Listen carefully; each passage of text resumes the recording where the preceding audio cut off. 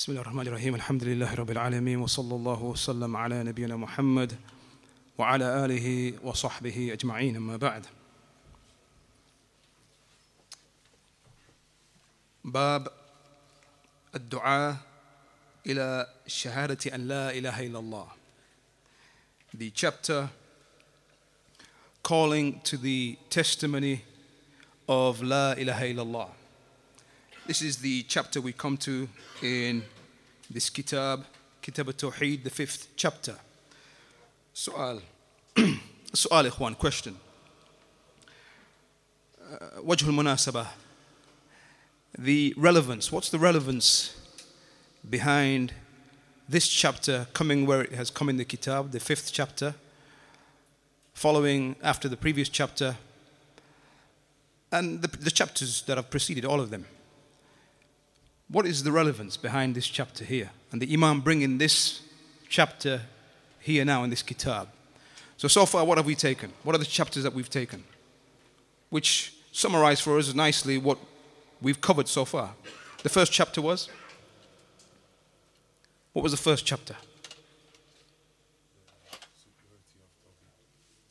No. Haqqullah al-ibad. The right of Allah upon His servants and the servants' right upon Allah. That was the first chapter. Second chapter was what? The superiority of Tawhid, its virtues. The third chapter. No. Third chapter. Whoever perfects Tawheed enters paradise without reckoning. The fourth chapter. The fear of shirk. That is everything we've covered so far. Now we come to this chapter, calling to the testimony of La ilaha illallah. What's the relevance behind the Imam bringing this chapter here now? I'm going to tell you, of course, but give you a chance to guess or to comment.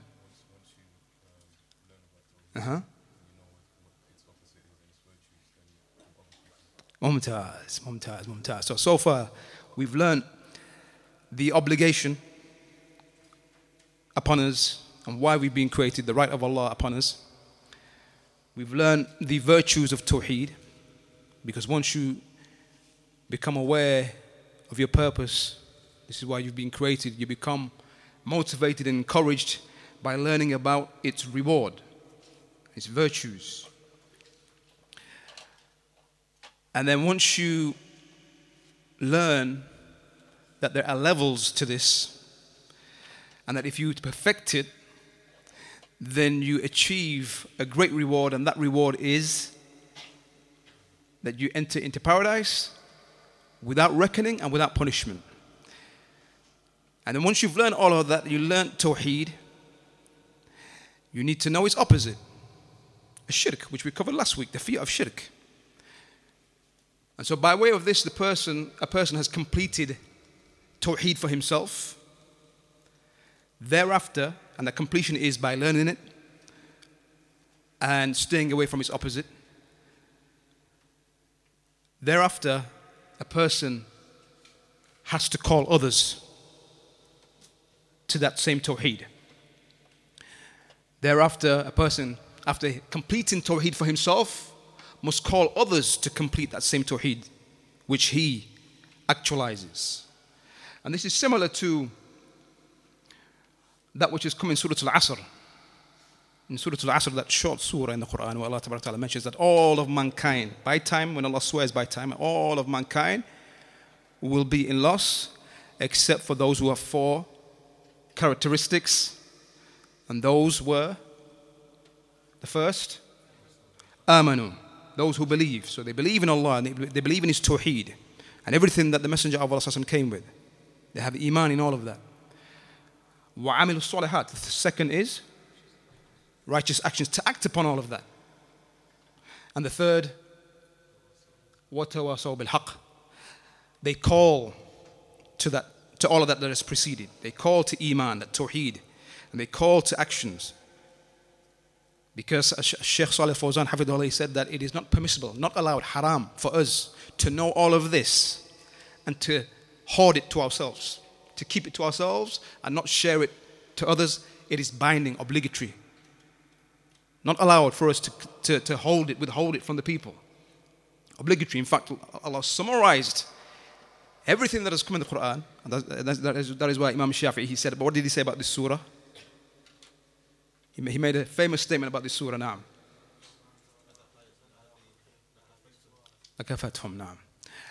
Had Allah not revealed a surah other than this surah, it would have sufficed them, because in this surah we have Allah Ta'ala summarizing for us the traits that are needed for a person to be saved from that loss. And he summarized them in 4 characteristics. The third from them being da'wah, that they call to Tawhid and Iman. So a major matter here. That's why the Imam has brought this as the 5th chapter. And for us, the very fact that we are here in these lands, ayyuhal ikhwa, as Muslims, many of us born here, not within our choice, born here, but we're here. When you come to know of the hadith, this very serious nature of the hadith of the Rasul sallallahu alaihi wasallam, where he said, "Ana bari'um min kull Muslim," I am free from every Muslim. Very simple to understand. Ana bari', I am free. Min kull Muslim, from every Muslim. Yuqim bayn adhhur al-mushrikeen, who resides between or amongst the mushrikeen. I am free from him. The one who resides amongst the mushrikeen. Which led many of the scholars to say that whoever does this, some in the explanation of this hadith, some said that because he chooses to remain with them, then he's from them. Some said that this hadith, there's a detail, whenever the Rasul sallallahu alaihi wasallam, he mentions ana bari, statements such as ana bari, I am free from, or laysa minna or laysa minni, he is not from us or he is not from me. The likes of these expressions that are mentioned by the Messenger of Allah sallallahu alaihi wasallam, that they point towards kabira min kaba'ir al-dhunub, a sin from the major sins.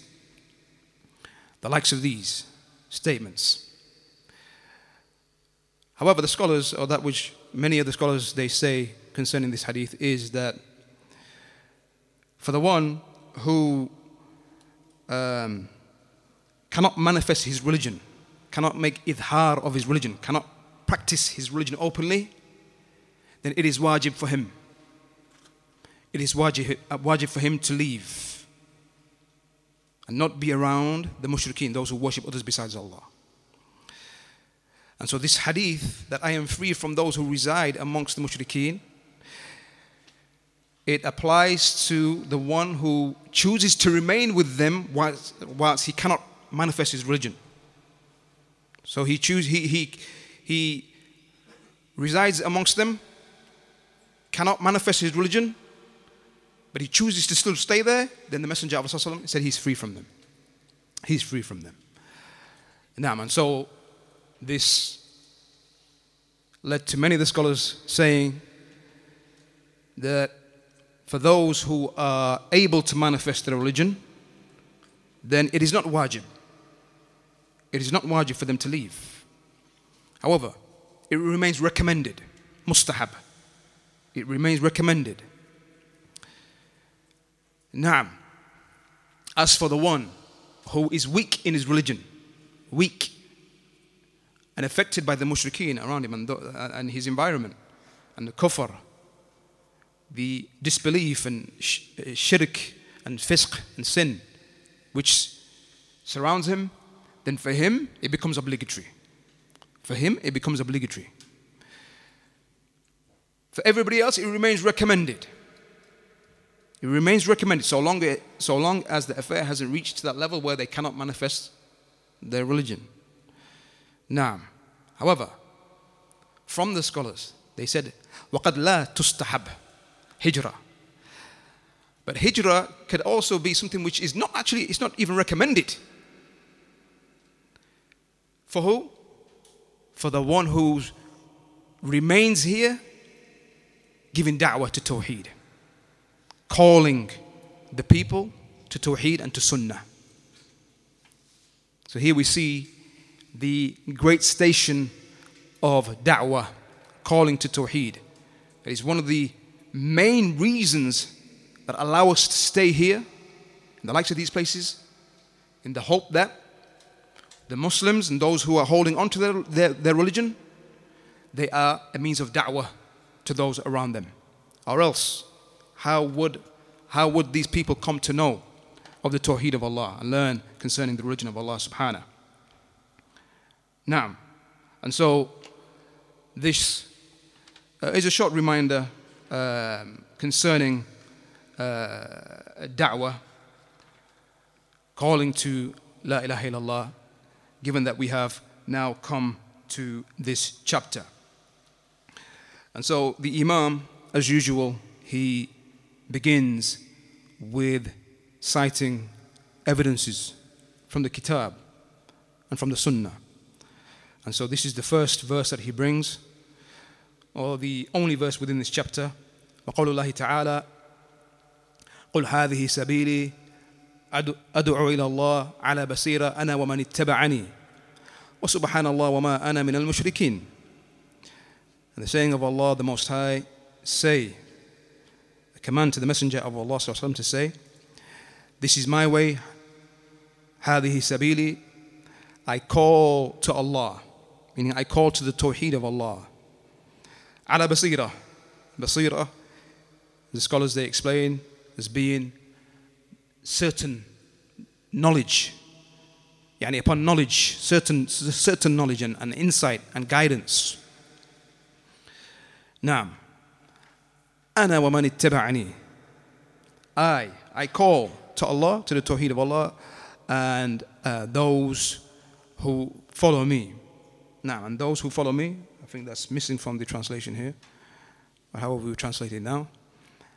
أنا ومن اتبعني, I and those who follow me. So the Messenger of Allah, he calls.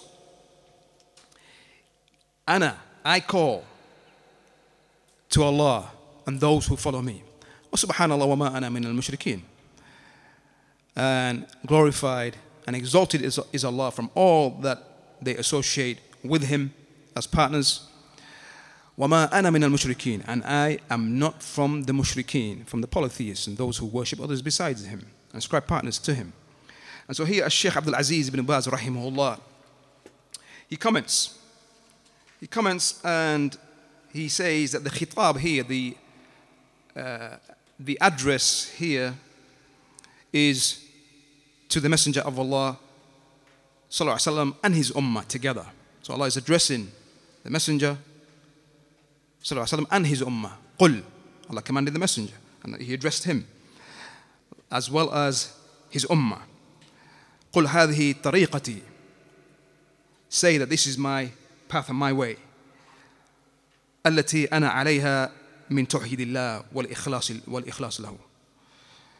This is my way, that which I am upon, from Tawheed, from the Tawheed of Allah, and from ikhlas, sincerity towards Him. Naam. أدعو إلى الله, I call to Allah, meaning I don't call to anything else besides the Tawheed of Allah. على بصيرة, upon basiran, insight, as we said, or the Shaykh he says here, على علم وهدى, upon knowledge, I call with knowledge and with guidance. وَمَنِ اتَّبَعَنِي, and whosoever follows me, meaning my followers likewise they call with basira. They call to the same thing with basira. Now, thereafter the Imam he brings a hadith. Now, and that is the hadith from That is the hadith from Abdullah ibn Abbas. Naam, from Abdullah ibn Abbas, أن رسول الله صلى الله عليه وسلم لما بعث معاذ إلى Yemen. So this is a hadith narrated by Abdullah ibn Abbas, Naam, wherein he said that when the Messenger of Allah صلى الله عليه وسلم sent Mu'adh ibn Jabal to Yemen, قال له, he said to him, he said, إنك تأتي قوما من أهل الكتاب. He said, you are coming to a people of the book, meaning the Jews and Christians. فليكن أول ما تدعوهم إليه شهادة أن لا إله إلا الله. So let the first thing that you call them to be the testimony of La ilaha illallah, that nothing has the right to be worshipped in truth except for Allah. وفي رواية, and in a wording, you can see in English here that they single out Allah. So I've given you the English, but the Arabic is pretty simple. We learned the meaning of Tawhid linguistically, which means to single out Allah, or to single something out. So here we have an additional wording where the companion, the narrator, he says, either the Messenger of Allah ﷺ, he worded this part within this hadith here, he worded it himself in this way, and the Sahabis, the Sahaba, they differed in the way they conveyed it to us, or that the Sahabi is explaining his understanding. He just explained the same, that which the Messenger of Allah said was, إلى أن شهادة أن لا إله إلا الله, that you call them, that the first thing be that you call them to the testimony of La ilaha illallah, or that the companion himself, that was the wording of the Messenger of Allah ﷺ, and the Sahabi is now using his own words to explain that. So in this edition, or in this extra wording, is that they single out Allah. How do we say this in Arabic, or how do you think it was said in the hadith? If you haven't come across this hadith in Arabic, how, or for whoever has some command of the Arabic language. Huh? أيوة, من قال هذا? Who said this? أيوة, نعم. طيب, good. But it's plural. فليكن أول ما تدعوهم إليه. Let the first thing that you call them to be أن يوحد. That's the right verb. إلى أن يوحد. Is it just singular? إلى أن يوحد الله. يوحد from that word. وحد يوحد. توحيدا. Now, so let the first thing be that you call them to إلى أن يوحد الله, that they single out Allah with worship. So this shows us the understanding of the Shahada. This was their understanding. This understanding of the Rasul ﷺ and the understanding of the Sahaba. That the meaning of La ilaha illallah, the Shahada, is Tawhid Allah. Is Yuwahid Allah. That they single out Allah. This is the meaning. With worship. Not that, as some say, that the meaning of La ilaha illallah is that there's no creator except for Allah. Now, this is how they understood the Shahada. Now, then the Messenger of Allah he continued and he said, فَإِنْهُمْ أَطَاعُوكَ لِذَلِكَ. He said that if they obey you in that, meaning if they obey you in you calling them to the testimony, to Tawheed, if they obey you in that and accept that, then فأعلمهم أن الله افترض عليهم 5 صلوات في كل يوم وليلة. Inform them, if they obey you in that Allah has obligated upon them 5 prayers in every day and night. فإنهم أطاعوك لذلك. The Messenger of Allah ﷺ, he continued and said that if they obey you in that, after you have informed them of the testimony, call them to the testimony of La ilaha illallah, and only after they accept that, you told them about the prayer, and then they accept that, then go on to tell them that Allah Ta'ala has likewise obligated upon them sadaqah, meaning a zakat. Sadaqah can be applied. That term sadaqah is not just what because some people they think zakat is one thing and sadaqah is separate. Sometimes sadaqah can be applied to zakat. Naam. So here the intended meaning is the zakat, the obligatory sadaqah. Naam, that Allah has obligated upon them sadaqah tu'khadh min agniyaihim faturad ala fuqara'ihim. Allah has obligated upon them a charity that is taken from their rich and given to their poor. Naam.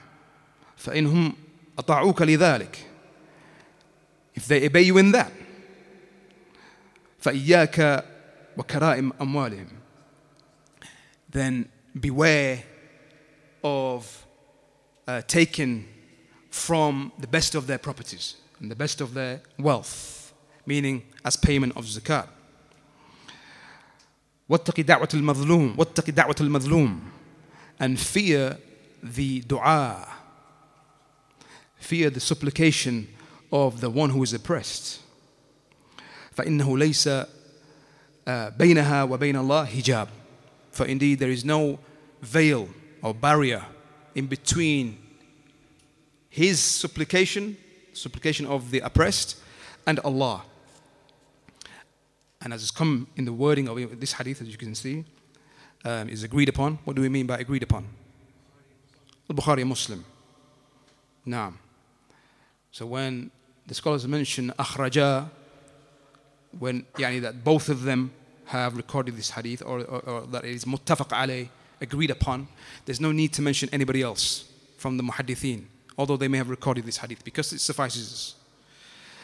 But Imam Ahmad, he records in a wording concerning this last part here, to fear the dua of the one who is oppressed, because there is no barrier, no veil between that dua and Allah. وَإِن كَانَ كَافِرًا, وَإِن كَانَ كَافِرًا, an additional wording of that, even if he is a disbeliever, a kafir, because Allah Ta'ala, he mentions in the Quran, أَمَّا يُجِيبُ الْمُضْطَرَّ, who is the one who answers the muttar, the one who is in dire need, the one who is oppressed comes under that.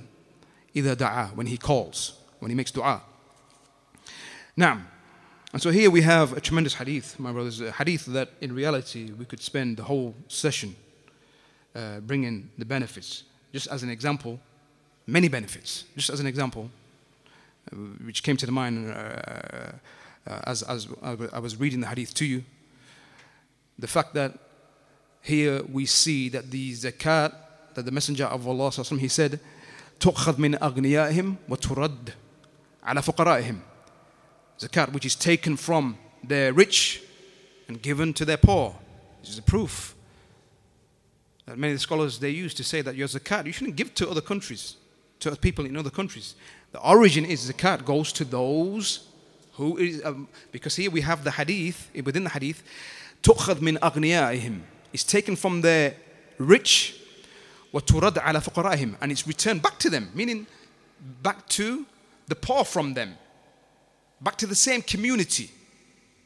It's taken from the rich of a community and given back to the poor within that same community, not that we give to another community. This is just one benefit. Many benefits we take from this hadith. Because if there are poor from amongst your community, if you imagine right now, within our community, there are brothers who are poor, and the rest of us, 2 or 3 brothers, all of them poor, both of them poor. And the rest of us, we have to pay the zakat. But we say, our zakat we're going to give to Pakistan, Bangladesh, these places. But there are brothers from amongst us who are in dire need. They can't pay rent, cannot feed themselves. What do? They look to us and they despair. Because we deem them to be, you can't be, you're not going to be poor living here. You're not going to be poor living here. We're going to give to those who are in this country or that country. And although, of course, it is not haram to give to people from these other countries. However, if there are those who are in need, and this is what led some of the scholars to say, that if there are those who are in need within your own community, it has to go to them first. It has to go to them first. This is just one of the benefits. But this is a fiqh benefit. But given that our topic is Aqidah and Tawhid, then we continue with going through the explanation and the main points connected to this bab. Actually, another question is, does anyone know when this took place? When the Messenger of Allah sent Mu'adh to Yemen? Last year?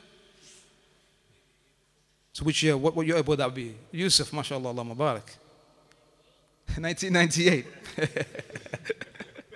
That's just a wild guess. Wild as anything. There you go. Before the death. Okay, we've had two answers saying before the death. So towards the end. Which year though, specifically? The 10th. But then, hold on. Within this hadith, the Messenger of Allah is telling Mu'adh to call them to these matters. But he hasn't mentioned the fasting and the Hajj. So then some of the that's led to some saying that it must be before these things were obligated, fasting and Hajj.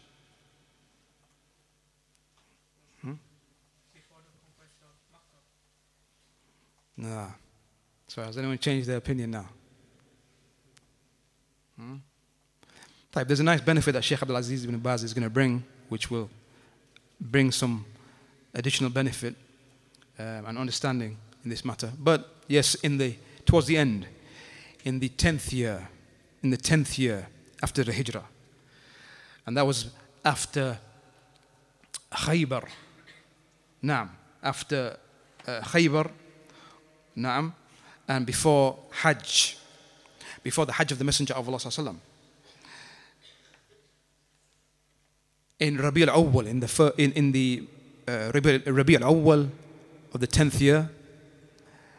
And was he the only one that he sent to Yemen? Naam. He also sent another companion with him, Abu Musa al-Ash'ari. And as has come in the hadith of Abi Burda, wherein he said, بعث النبي صلى الله عليه وسلم أبا موسى ومعاذ بن جبل إلى اليمن. The Messenger of Allah صلى الله عليه وسلم, he sent Abu Musa and Mu'adh, both of them, to Yemen. And he sent both of them to the two provinces of Yemen, because Yemen at that time was divided into two provinces. Now, and likewise from Abu Musa, he said that بعث النبي صلى الله عليه وسلم أنا ومعاذ بن جبل إلى اليمن. He said that the Messenger of Allah sent me and Mu'adh ibn Jabal to Yemen, and then he went on to mention that my people, because they were his people, the Al-Ash'ariyin were Yemeniyin, from Yemen. And so he said that my people, they make a drink, and he mentioned two types of drinks that they make, which are intoxicants. So then the Messenger of Allah, he responded and he said, "Kullu muskir haram." Every drink that intoxicates is haram. So here again we see that the Messenger of Allah, he sent both of them. He sent not just Mu'adh, he sent Abu Musa as well. He sent Mu'adh ibn Jabal to Sana'a, which is the north, in the northern part. And he sent him to Sana'a and the areas surrounding Sana'a, and he sent Abu Musa to Aden and the surrounding areas. Now, and so it has come in the hadith that when the Messenger of Allah ﷺ, he sent Mu'adh to Yemen, خرج معه يوصيه. He went out with him, the Messenger of Allah went out with him to escort him out. And he was under his riding animal. So he was walking whilst Mu'adh was rakib. Mu'adh was on his animal riding, and the Messenger of Allah was walking with him, giving him these instructions. Giving him these instructions that we're reading now.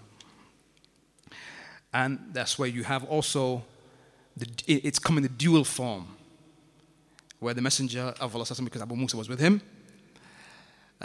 yassira wala ta'assira, in the dual form, commanding two. He said, make things easy and don't make things difficult upon the people.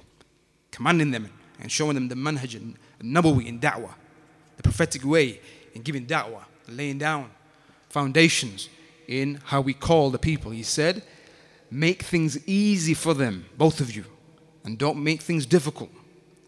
وَبَشِّرَا وَلَا تُنَفِّرَا, and give good news and glad tidings, and don't cause the people to flee by giving bad news and being harsh and so on. Now, and so as he's riding and the Messenger of Allah is walking under his riding animal, advising him, the Messenger of Allah, he said to Mu'adh, he said, Ya Mu'adh, innaka asa an la talqani ba'da ami hadha. He said, perhaps, O Mu'adh, you will not meet me again after this year. وَلَعَلَّكَ تَمُرُّ بِمَسْجِدِ وَقَبْرِ, and perhaps you will pass by my masjid and my qabr and my grave. Because the Messenger of Allah knew that he would pass. And that's how it came to pass. Now, فَبَكَى مُعَاذ, and so Mu'adh cried. So Mu'adh cried knowing that he would not meet the Messenger of Allah again. إِنَّكَ تَأْتِي قَوْمًا مِنْ أَهْلِ الْكِتَابِ, you are coming to a people from the book. People of the book, who are they? Jews and Christians. Ahlul Kitab, sometimes referred to Ahlul Kitabain, the dual, the people of the two books, the Jews and the Christians. Now, and so here the scholars they've mentioned our scholars like Ibn Hajar in his explanation in Fath al-Bari, in the explanation of Sahih al-Bukhari, in his book Fath al-Bari. Ibn Kathir and others, historians, they've mentioned how the Jews and the Christians ended up being in Yemen. Because here we see both of them being sent to Yemen, and the Messenger of Allah informing them, giving them a heads up, as they say. Giving them a heads up. You go into a people who are Jews and Christians. They have the kitab with them. So in order for them to be prepared, so as to know who they're up against when they give da'wah. So here the scholars, they mention that the presence of the Jews goes back to Tubba. So for example, Allah Ta'ala mentions قوم تبع كذبت قبلهم قوم نوح نعم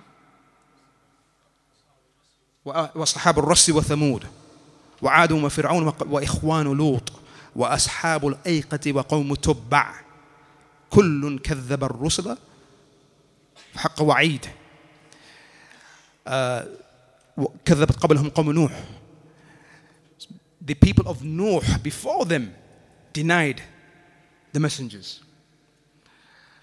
نعم كذبت قبلهم قوم نوح وأصحاب رس وثمود, and the people of Ras وثمود.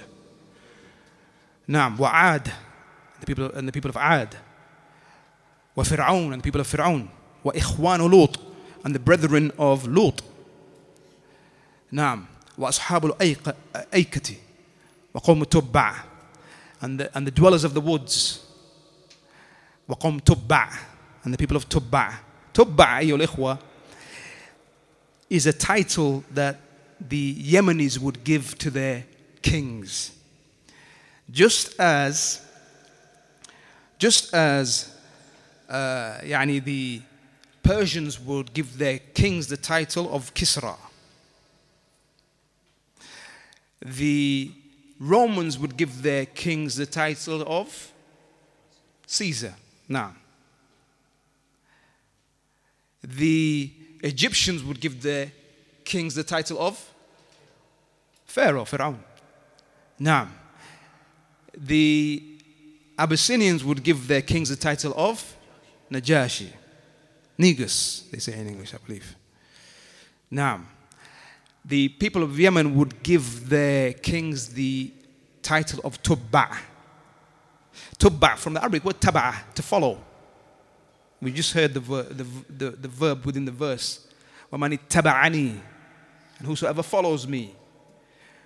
So Tubba is taken from the word taba, to follow, because the kings follow one another. Just like for Muslims, Khalifa. Khalifa, the title they gave to their rulers, Khalifa. Now, so Tubba goes back to, in particular when we want to discuss how the Jews ended up in Yemen, is As'ad Abu al-Karb, one of their kings. And this was after Musa alayhi salam, because As'ad Abu al-Karb, who was one of the kings, one of his sons was assassinated in Yathrib, because of course Yathrib is Medina, or was Medina, meaning that was what it was referred to before the coming of the Messenger of Allah, or the migration of the Messenger of Allah from Mecca to Medina. Medina was known as Yathrib previously, which was inhabited by the Jews, as we know. Inhabited by the Jews. They were the Jewish tribes that were there. So As'ad Abu al-Karb had a son who was assassinated in Medina. So when he decided to go to Yathrib and to annihilate the people of Yathrib, he was met by two rabbis. He was met by two rabbis who said, and advised him not to do so, and not to cause destruction there. And because he was known for this, him and his people, they wouldn't settle in one place. They would conquer, remain there for a short period, and then go somewhere else and conquer again and cause destruction. So these two rabbis advised him not to do so, because in this city a prophet is going to come. A prophet is going to come. Now, and he liked what these two rabbis had informed him and the da'wah they were giving him. And so he converted. And remember, at this time, from the Jews were those who were still the people of Tawhid, and this was before the sending of the Messiah, the sending of Jesus. From them were those who were people of Tawhid, and they were the chosen people, Muslims. And as he was returning to Yemen by Usfan, which is close to Mecca, he was met by the people of Hudayl. And they advised him to go to Mecca, because in Mecca there is a house that the people of Mecca worship, but within it is treasures, gold and silver and pearls and treasures. But their intent was that he goes there, and because what they knew is that anybody who goes to Mecca and tries to destroy Mecca and come to the house, they themselves are destroyed. Allah protects the house. And anyone who comes to try to destroy it, they are destroyed. And so these people in reality, they wanted him to be destroyed. They wanted him and his army to be destroyed. That Allah would destroy them because they would intend the Kaaba.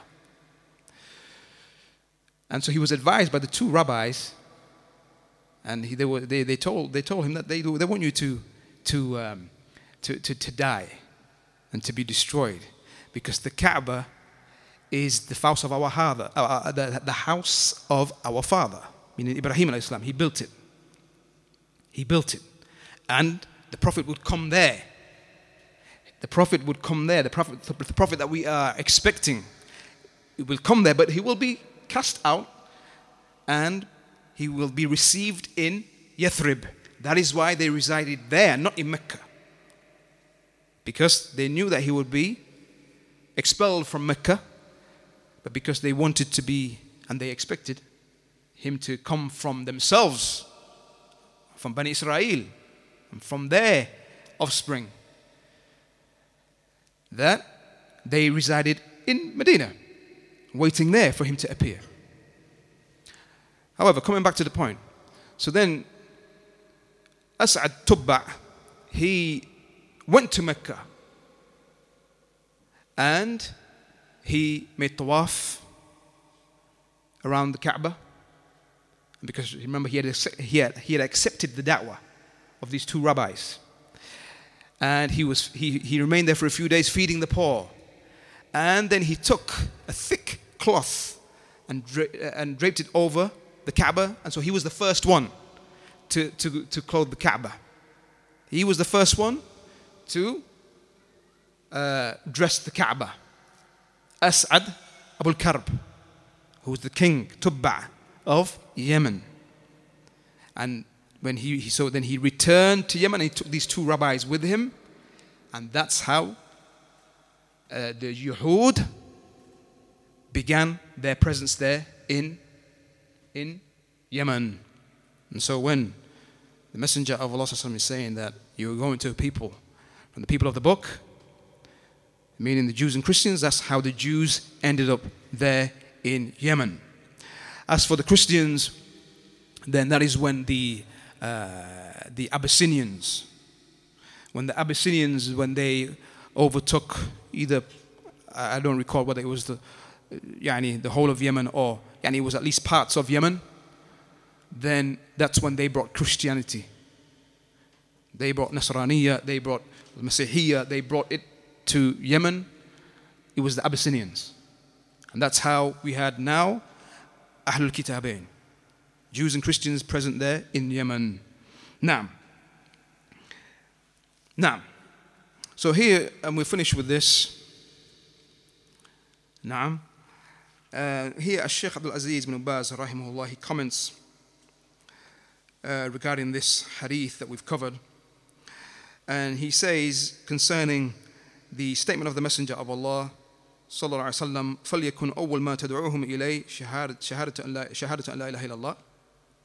That the first thing that you call them to be, the testimony of La ilaha illallah, meaning don't turn to their doubts and to the knowledge that they have, the Jews and Christians. Rather, بَلِّغْهُمُ التَّوْحِيدِ, convey to them Tawhid. And this is, again, for anyone, and our brothers, there are from us brothers who partake in da'wah, they go to the da'wah stall and so on, in the town center and elsewhere. Here we have guiding principles. Here, Shaykh Ibn Baz is saying that don't turn and don't pay any attention to their doubts. They come with this and they'll say, what about this? What about that? The Jews and Christians, because there are common grounds, and it's very easy to get sucked into debating with them and discussing matters which divert away from the Tawheed of Allah. Now, and as we're going to see, an important matter that the Imam he brings is that there are those who are aware of La ilaha illallah, but they don't understand it, or they do understand it, but they turn away from it. Jews and Christians are from them. Because La ilaha illallah is something that all of the prophets called to. All of the prophets call to La ilaha illallah. All of them call them, and they have it as the first commandment to worship Allah Ta'ala alone. So either they haven't understood it, or they've understood it but don't act upon it. That's one of the important matters we're going to learn. Now, and so it is imperative for the da'i, for the one who is calling, in particular when it comes to the Jews and Christians, don't turn to these doubts, and they may want to debate and discuss matters which, okay, we've got grounds to discuss because you believe in it, we believe in it. So, for example, was Satan, was he an angel or was he from the jinn? You know, because we believe in him also, but we believe he's a fallen angel, meaning the Christian will say. And so these kinds of discussions. Or was it Adam that ate from the tree? Or was it both of them? Or was it Hawa alone, Eve, and so on? These kinds of discussions. The Shaykh is saying, don't turn to their doubts and to the knowledge that they already have. They have knowledge with them. Don't turn to these affairs. Rather, بلغهم التوحيد. Make your da'wah and make the conversation to be focused and revolved around Tawhid. And do not budge. And this requires for the da'i to almost like acquire, if he doesn't already have it, acquire that trait of being stubborn somewhat. No, not discussing that. Let's go back to Tawhid. The first commandment. Let's go back to your first commandment. Let's not talk about these affairs. We'll talk about these affairs later. But the first commandment. Because it's the first commandment for a reason. The da'i must have this trait. And he's not just, he doesn't go along with wherever the discussion goes and he's just weak in that regard. He controls the conversation. Naam. And he's sharp in that regard. So the Shaykh, he says that the da'i is to call to Tawheed and to inform them that they are to single out Allah with worship and not those that they have taken as gods besides Allah, and those that they direct worship to, such as Uzair and Isa alayhi salam, كذلك their ahbar, their rabbis and so on, and their priests. Naam. كذلك, and because in a riwayah, in a wording has come ibadatullah, you call them to the worship of Allah, and so that is a tafsir of the shahada of la ilaha illallah, as we mentioned before. Naam. كذلك, the Imam, he mentioned that where we find within this hadith, and this was the point we alluded to before, we have the shahada being mentioned, we have salah, and we have zakat. Although we've learned that when the Messenger of Allah ﷺ, he sent Mu'adh and Abu Musa to Yemen, it was in which year? In the 10th. And he said to Mu'adh that perhaps you will not see me again. And then he performed the Hajj. A few months after, he passed. So this was towards the end of his lifetime. Sallallahu Alaihi Wasallam. No doubt, Sawm was obligated. Hajj, okay, maybe we can say it was the 9th and the 10th year. So maybe perhaps Mu'adh had left and Abu Musa had left, and then Hajj was obligated because the Rasul performed Hajj that year. But the fasting of Ramadan was definitely, by that time, obligated. It was obligated in what year? Second year after the Hijrah. In the second year after the Hijrah. So, years had passed, and they were fasting. However, no mention here of fasting. So it leaves some confused, even from the scholars, those who discuss this. And it's a problem. Why wasn't zakat mentioned? And why wasn't fasting mentioned? And again, in other ahadith, Hajj. So the Shaykh, he mentions here that these three matters, the shahada, the salah, and zakah, have been mentioned, and there's a restriction here in what was mentioned, and that restriction came back to just these three matters. That is because they are aham al-umur, because they are the most important of matters. وَمَنْ أَجَابَ إِلَيْهَا أَجَابَ إِلَى مَا سِوَاهَا مِنَ الْحَجِّ وَالصَّوْمِ وَغَيْرِهَا. And whoever accepts these three matters, he's going to accept everything else that comes after, because these are the most difficult.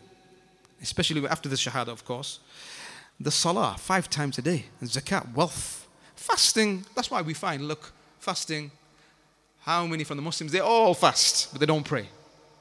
When it comes Ramadan, everybody fasts, because it's just once a month, once a year. As for the prayer, it's a daily test, every day, every night. And the zakat, because people do not like to depart from that wealth. So that is why the Shaykh, he says that if the people accept these matters, then everything else is easy for them. Hajj only once in a lifetime. Naam. And so that is why we have a mention of these 3 matters in more than just this hadith. We have likewise in the Quran, where Allah Ta'ala mentions, فَإِن تَابُوا وَأَقَامُوا الصَّلَاةَ وَآتُوا الزَّكَاةَ. Allah will mention just salah and zakah. If they repent from their shirk, and of course, believe in Allah, believe in this Tawhid, come with the Iman. And we've seen, and again, we will see from the important matters that there is no benefit in calling to the salah or to the zakah if a person hasn't accepted Tawheed. Those things do not benefit an individual, do not benefit a person. A person can be from the most worshipping of people.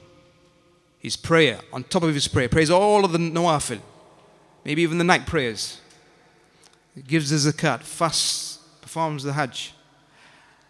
But if he commits shirk with Allah, none of that is accepted. Showing the great importance of Tawheed. And so, whenever we have a mention of, in the Quran, those who believe, or those who repent from their shirk and so on, like in this verse, فَإِن تَابُوا وَأَقَامُوا الصَّلَاةَ وَآتُوا الزَّكَاةَ. So if they repent from their shirk, and believe in Allah, worship Him alone, and establish the prayer and give the zakat. And there's no mention of fasting, there's no mention of hajj. وَمَا أُمِرُوا إِلَّا لِيَعْبُدُوا اللَّهَ مُخْلِصِينَ لَهُ الدِّينَ هُنَفَاءَ وَيُقِيمُوا الصَّلَاةَ وَيُؤْتُوا الزَّكَاةَ. Again, just the mention of the prayer and the zakat. And likewise in the hadith, أُمِرْتُ أَنْ أُقَاتِلُ النَّاسِ. I have been commanded to fight the people حَتَّى يَشْهَدُوا. I've been commanded to fight the people until they testify to La ilaha illallah wa anna Muhammad Rasulullah. Naam. Wa an yuqimu as-salah. That they establish the prayer. Wa yu'tu az-zakat. And they give the zakat. فَإِن فَعَلُوا ذَلِكَ. And if they do that, so again, no mention of the fasting or the hajj. Or the hajj, naam. فَإِن فَعَلُوا ذَلِكَ عَسَمُوا مِنِّي دِمَاءَهُمْ وَأَمْوَالَهُمْ. If they do that, then they are protected from me, their blood and their wealth. So again, no mention of the fasting and of hajj. Why? Not that they're not obligatory, or even that they weren't obligated at that time. Yes, they were obligated. However, it is because these are the al-usul al-thalatha. As the Shaykh, he mentions that these are the 3 foundations, وَهِيَ الْأُمْ. And they are the the mother. Yani these 3 matters. Now, of course, they're still pillars. The fasting and the hajj, they're from the 5 pillars. So they are pillars. However, we can break these pillars down even further. And we can say some pillars are more emphasized than others. Just like there are obligations other than the 5 pillars. The 5 pillars are obligatory, yes, but there are also other obligations, not just these 5. Don't say that there are only 5 obligations in Islam. No, there are other obligations. Obedience to the parents, truthfulness, honoring your contracts, being truthful and so on. Now, these are obligations. Wajib, obligatory, fard, whatever you want to call it, or refer to it as. But these are obligatory likewise, but they are stressed even more than these. They are pillars. And then from these pillars you can do that again. You can even you can specify some from them more so and say that even from these 5, the first is the pillar of all of them. And without this one, then the rest of them are of no use. Now, the shahada and the belief in Tawhid. Now, and then we can see here, as has come in this explanation, that from the 5, And we can say these three are also foundations because Tawhid is a given. And then the Salah and the Zakat, if a person accepts them, then he's very likely to then go on to accept the other two because they're easier. Wallahu ta'ala alam wa sallallahu ala nabiyyina Muhammad wa ala alihi wa sahbihi ajma'in. Naam, so we'll continue in the next lesson bi-idhnillah ta'ala.